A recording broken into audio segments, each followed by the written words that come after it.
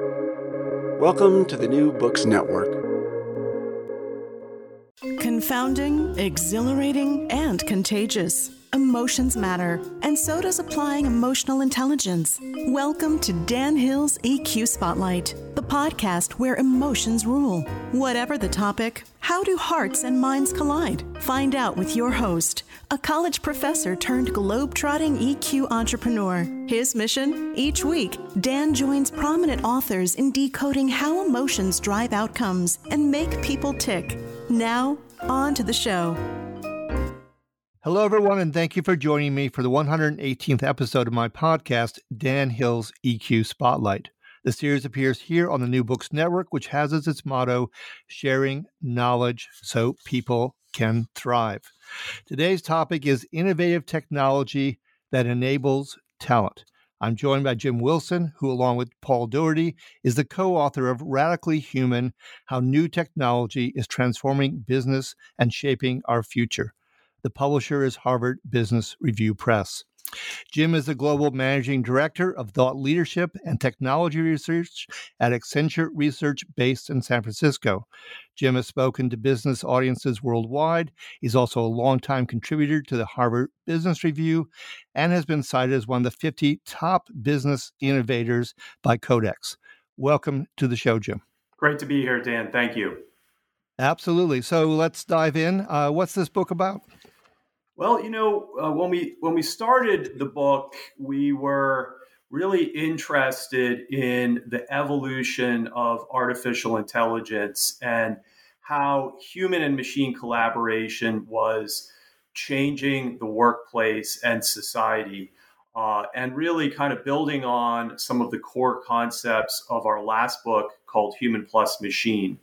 At that time, Dan, though, there was no global pandemic or disruption of the way that we do business, of life and of commerce. But then, of course, the virus intervened, and we really saw the convergence of a few inflection points within a matter of months that changed our thinking and the way that we formulated the book.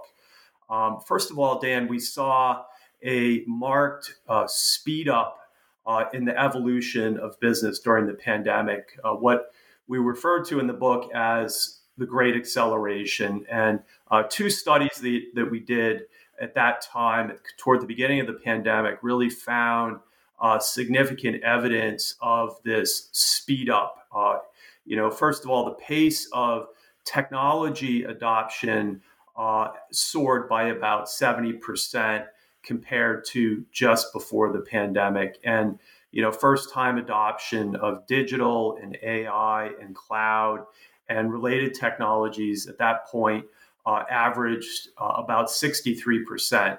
So put another way, for any given technology a firm had not adopted before COVID struck, there was a 63% chance that they adopted it during the pandemic. And they often did it in a hurry. As one chief digital officer of a European food manufacturer told us, IT changes that we plan to undertake in 12 to 18 months occurred in a matter of days. So we really saw this significant acceleration. And moreover, during that first year of the pandemic, we saw that digital leaders increased their advantage that they had even before the pandemic. They increased their growth rates over digital laggards from about 2x before the pandemic to 5x after those initial months of the pandemic. And they proved that IT, information technology, is not just about efficiency, but it's an innovation and growth engine when intentionally combined with good leadership and human talent. So that's kind of the first thing, Dan, that we saw. The second really important thing, and we talk a lot about this in the book, is we saw human behavior change scale at, kind of globally. There were these fundamental behavior changes, but in many cases that scaling was uneven. In other words, the pandemic forced a change for billions of people to change their relationship to home, to work, and to each other. And we saw the emergence of new work environments and new habits. So the pandemic also exposed kind of a further digital divide between those who could use technology to do their job and those who really couldn't. A lot of those frontline workers and that sort of thing that allowed us to continue on living and working at home. So we were really interested in this topic of technology and human behavior change at a global scale. And then finally, one quick point that I alluded to earlier, we were really interested in that evolution of intelligent technology and AI since our last book. So companies around the world really were finding that they had to bring outdated infrastructure up to the present if they wanted to innovate and if they wanted to apply artificial intelligence, particularly over the past couple of years.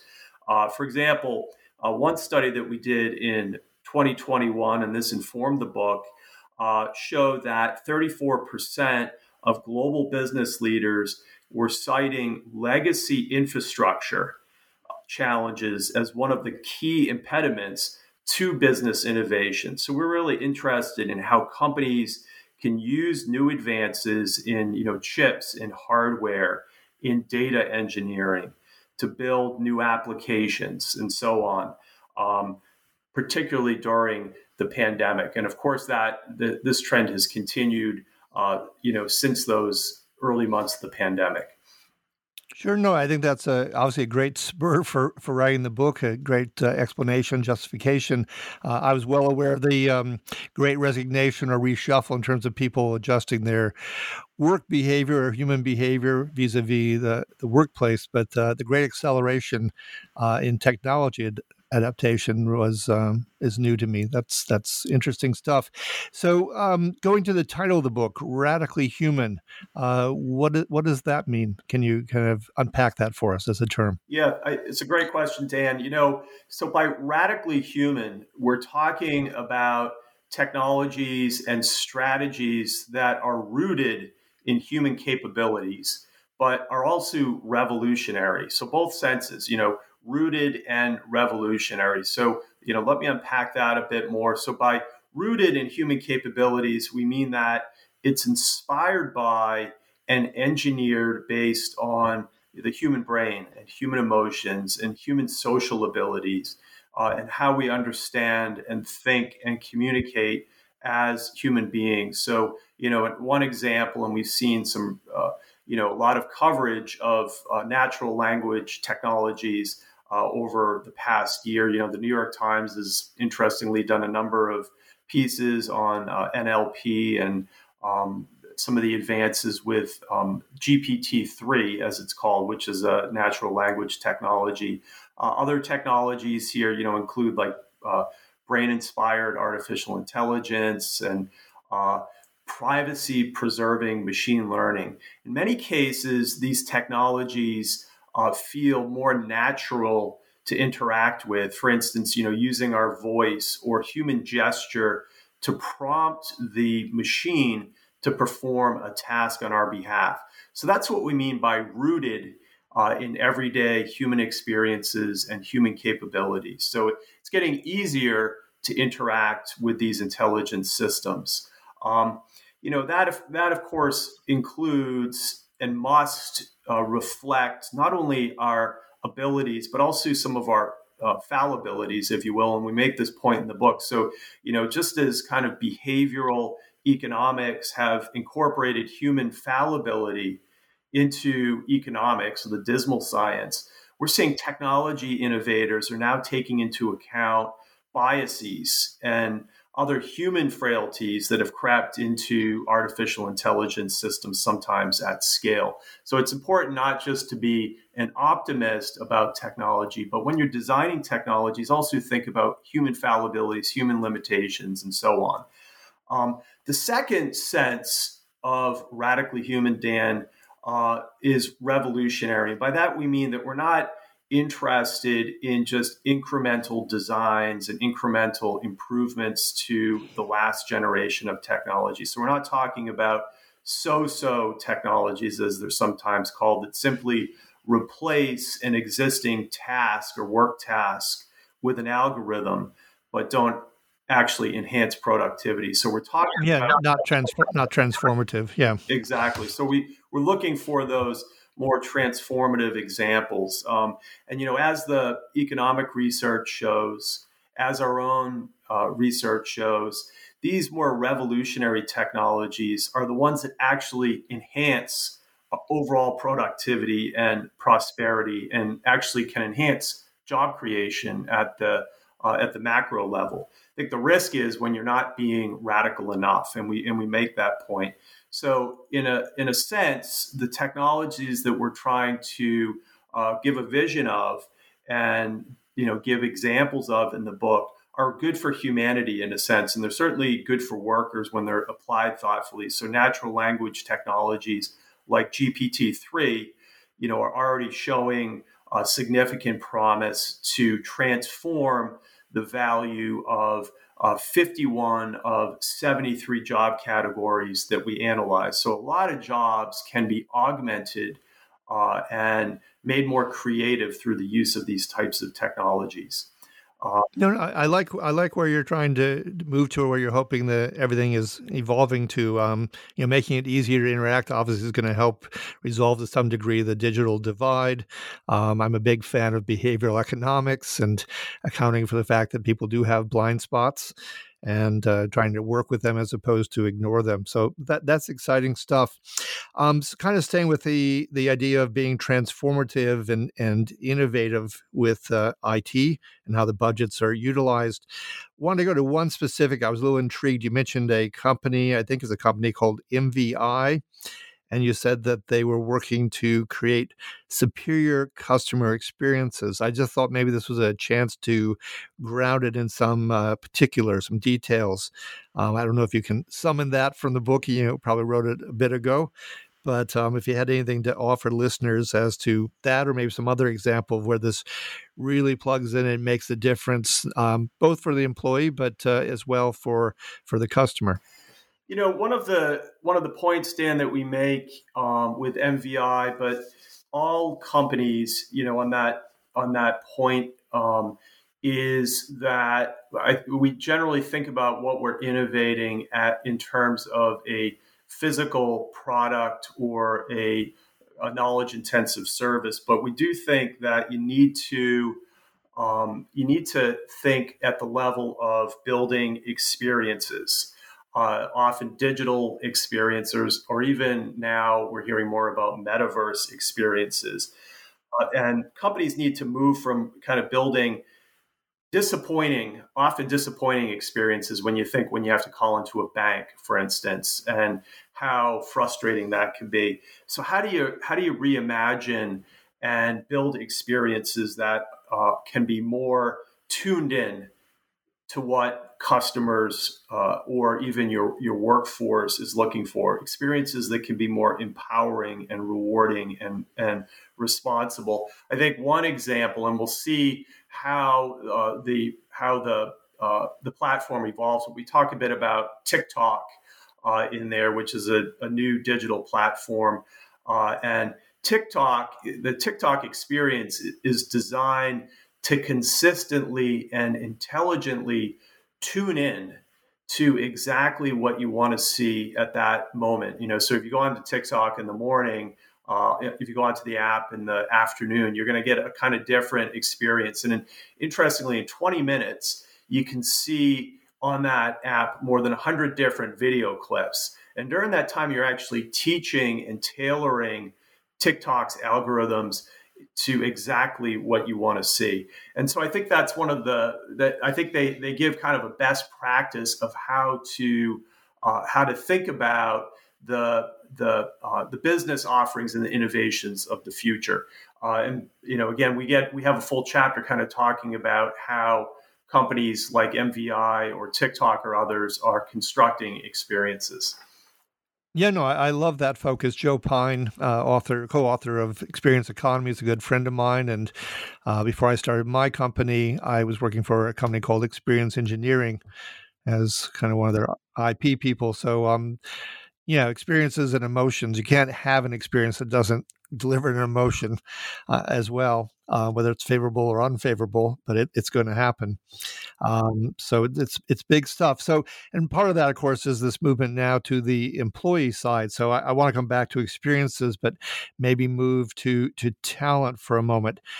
So it sounds very much, both from the book and from your comments so far, that I guess I'll put it this way: your heart is in the right place, but there's obviously some ominous things out there as well. There was a recent New York Times piece on employee surveillance, essentially to boost productivity. How are we going to make sure that technology is, to use your phrase, radically human as opposed to radically inhumane, unfortunately, at times? I think I might take a bit of a step back there, Dan, and, put your question in the context of the evolution of technology. I think, we talk about this in quite a bit in the book. I think and we talk about 3 stages of technology. And in that first stage of technology, which we call the era of device intelligence, we see that in many cases, technologists and CIOs and companies kind of expect workers to adapt to the machine. So in a certain sense, the machine is kind of an alien force. In short, machines can do what they're programmed to do. So when you interact with them, it's always on the machine's terms. So if you think about kind of early desktop computing or even industrial robots, if you go into a factory, in the 1970s, 1980s, and even before then, the robot systems are literally dangerous and they're behind a fence. And, there's still examples of that today, but we've seen significant evolution in intelligent technologies since then, kind of going into the past 10 years, into what we call the second era of technology, which is the era of data intelligence. And here we're starting to see kind of a leveling. Humans and machines beginning to work in collaboration in the workplace, in industrial settings, the rise of more collaborative robotics, for example. So you start to see that technologists are starting to think more about the human talent, about the folks that are using these intelligent systems like robots. In this stage, though, it's all about big data and making machines more powerful for analytics and machine learning. And we've seen this huge push, starting in the late, early 2010s.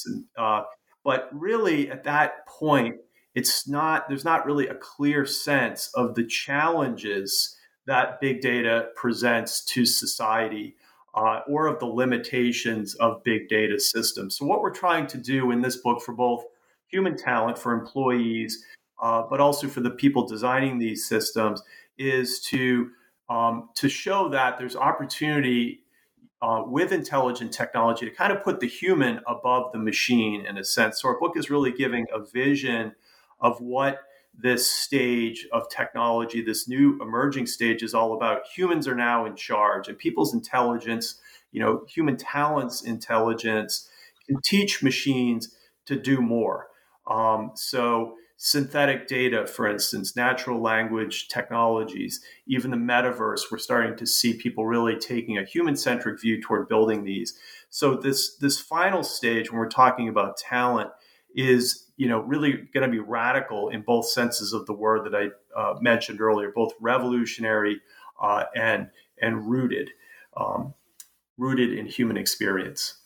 Yeah, no, I think that's an excellent summary, and I like the progression, and I very much hope it's going to happen. I mean, you have the, thanks to Accenture and your contacts and the conferences that you speak at, do you have a sense that the leaders who are going to be responsible for how this technology gets deployed and how it gets adopted, are they on board with that vision of moving into that third and crucial, to my mind, crucial phase?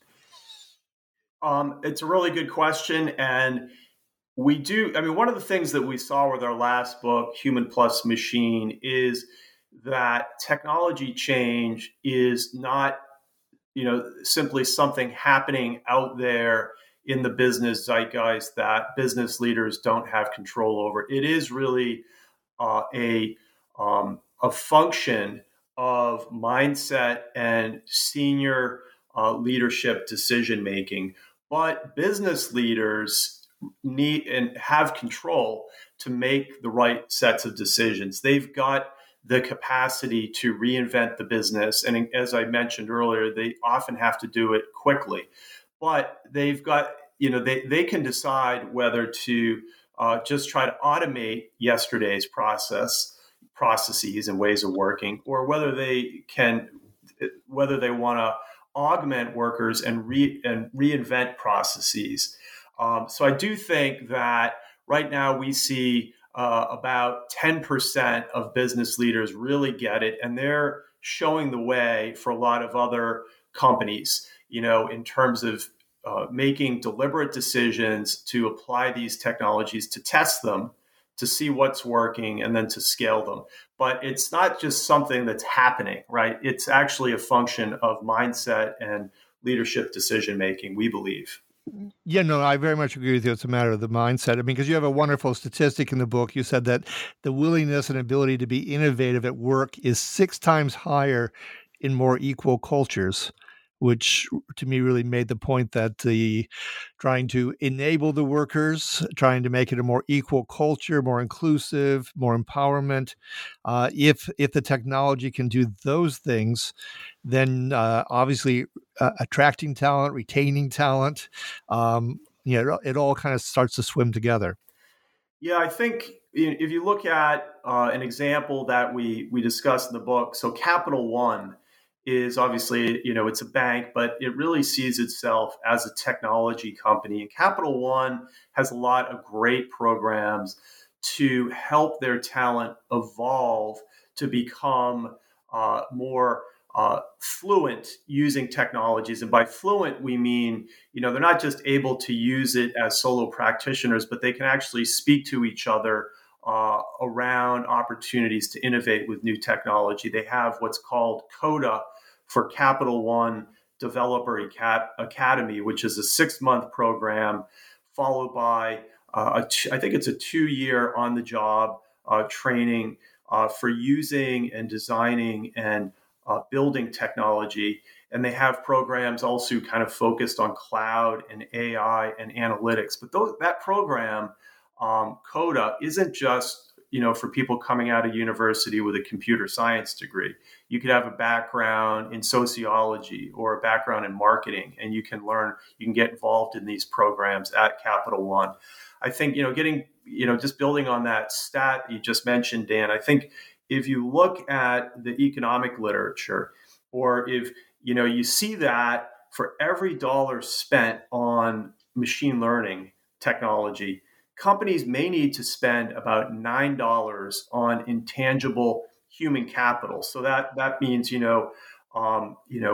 process change, retraining and upskilling the workforce, and so on. So in a lot of ways, you're going to get the most leverage, and you're going to get the biggest bang for the buck, if you will, by really focusing on your people. That is, if you want to do new things and you really want to innovate and grow the company. Certainly. Yeah. No, I think digital literacy, emotional literacy, you call it TQ, technology smarts. I mean, all of those things are going to have to work together. And then there's another element moving to the chapter on trust. You mentioned some research done by Susan Fisk and Chris Malone, and that they had seen 2 really important factors to build trust, which is evaluating others and programs, and probably even, frankly, technology in terms of its ability to protect, promote, enhance warmth and competency. I was really intrigued by that. Is there anything more you can share from their writings and how you see that informing how you wrote the book and what your vision is for the future with radically human technology? We see that there are 2 big takeaways from the book. One is around strategy and strategy innovation, and the second is around trust. So let's talk about trust first. We're seeing that companies are really realizing that they need to prioritize trust when they use new technologies. I think one thing that we saw as we were doing our initial research for our last book, Human Plus Machine, is there was a lot of optimism, but there wasn't as much thinking about how do we bake trust into the system in a sustainable way. Now we're starting to see companies realizing, okay, well, bias can creep into the system. Sometimes these systems are not very transparent, and so on. So now we're seeing that nearly 3/4 of leading companies are focused on and investing on differentiating their offerings based on trust. Now, at a basic level, that means security and transparency and fairness and privacy. Those are really kind of hygiene factors, if you will. Yeah, no, it's a good term. Yeah. So the other kind of discovery that we made when we were doing the research for this book is that software and machines also need to be informed by human behavior, by humanity. So that's kind of a fifth hygiene factor. If we're going to trust a machine, there needs to be kind of that human element. So we talk about several examples in the book of how companies are baking trust into their systems. So if you look at a chip manufacturer out here in the Bay Area called NVIDIA. NVIDIA is now developing self-driving car systems that learn by emulating human driver behavior, which drivers actually find more trustworthy. Also, they're incorporating explainable artificial intelligence into that system. So the system can actually tell the engineers which human behaviors it's learning from. But we're beginning to realize that when you're building a system such as the self-driving car system, perfect is not what you're necessarily going for. You have to have that dimension of humanity baked into the system. So, NVIDIA and others are baking humanity into the system in order to try to enhance trust. I think just building on that point, Dan, in the past few years, there's been a lot of research on the phenomenon of algorithm aversion, which means that people are going to avoid AI services or AI recommendations if they don't trust the robot or the algorithm. I think consumer companies like Netflix have understood this well, and they really get their recommendation algorithms just right.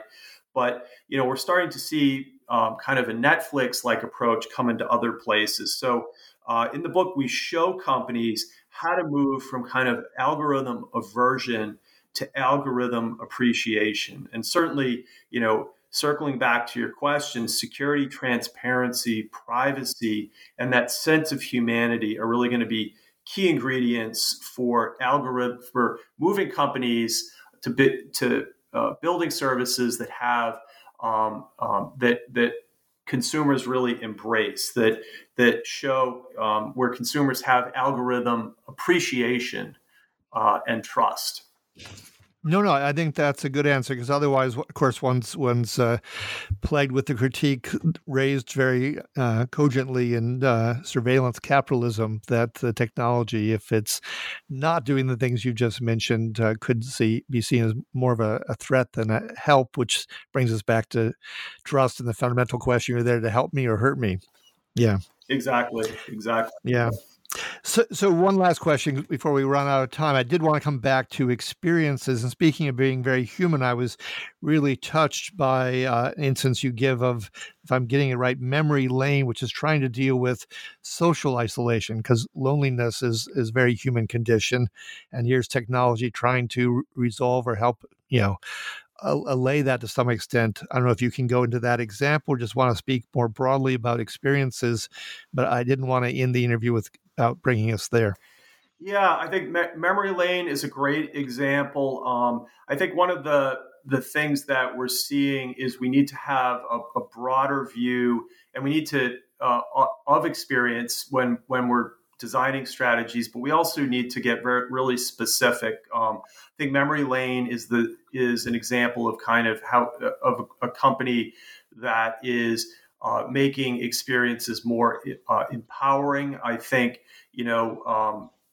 we also talk about another company called Events as well, which is kind of in that ballpark. So while the Americans with Disabilities Act from 1990 didn't explicitly mention websites, we're seeing now that companies have really been challenged to make their websites more accessible. So the mission of Events is to help companies revamp their websites to become more accessible to people with disabilities. So they're using sophisticated computer vision and machine learning systems to analyze websites and to code to really assess whether where and how companies can revamp that online experience to make it empowering for instance, to people that are blind.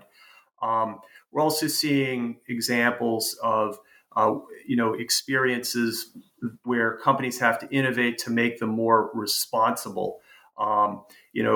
Social and social platforms in particular are now testing features that they call humanization prompts that are aimed to improve the conversational health of those platforms. And that's certainly something that we want to see more of and on all the big social media platforms these days. During one test on one of the platforms that we looked at, about 10% of English-speaking Android phone users saw shared interests and mutual followers of the accounts that they were replying to. And the idea there is, if you realize that you have something in common with someone, you're much more likely in a social platform, in a social experience, to behave in a kinder, more humane way in your interaction and in your social media replies and so on. But getting to your point, Dan, you really you want to think about experiences in terms of building empowering experiences, rewarding experiences, and making them responsible as well. And you need to think across all those dimensions. Yeah, so the technology can help people realize their potential and also connect us more effectively. We're so isolated in this society at times that it's nice if it can, like Memory Lane is doing, trying to bring people together nicely. I want to thank you, Jim, so much for your time today and for being my guest here on Dan Hill's EQ Spotlight. This has been episode 118. Innovative technology that enables talent. Jim Wilson is, along with his colleague at Accenture, Paul Doherty, the co-author of Radically Human: How New Technology is Transforming Business and Shaping Our Future. If you enjoyed today's show, please give it a rating or review on iTunes. Finally, I like to conclude every episode with an epigram. In this case, I took one from the historian Christian Lang, who said, "Technology is a useful servant, but a dangerous master." Until next time, take care and be well.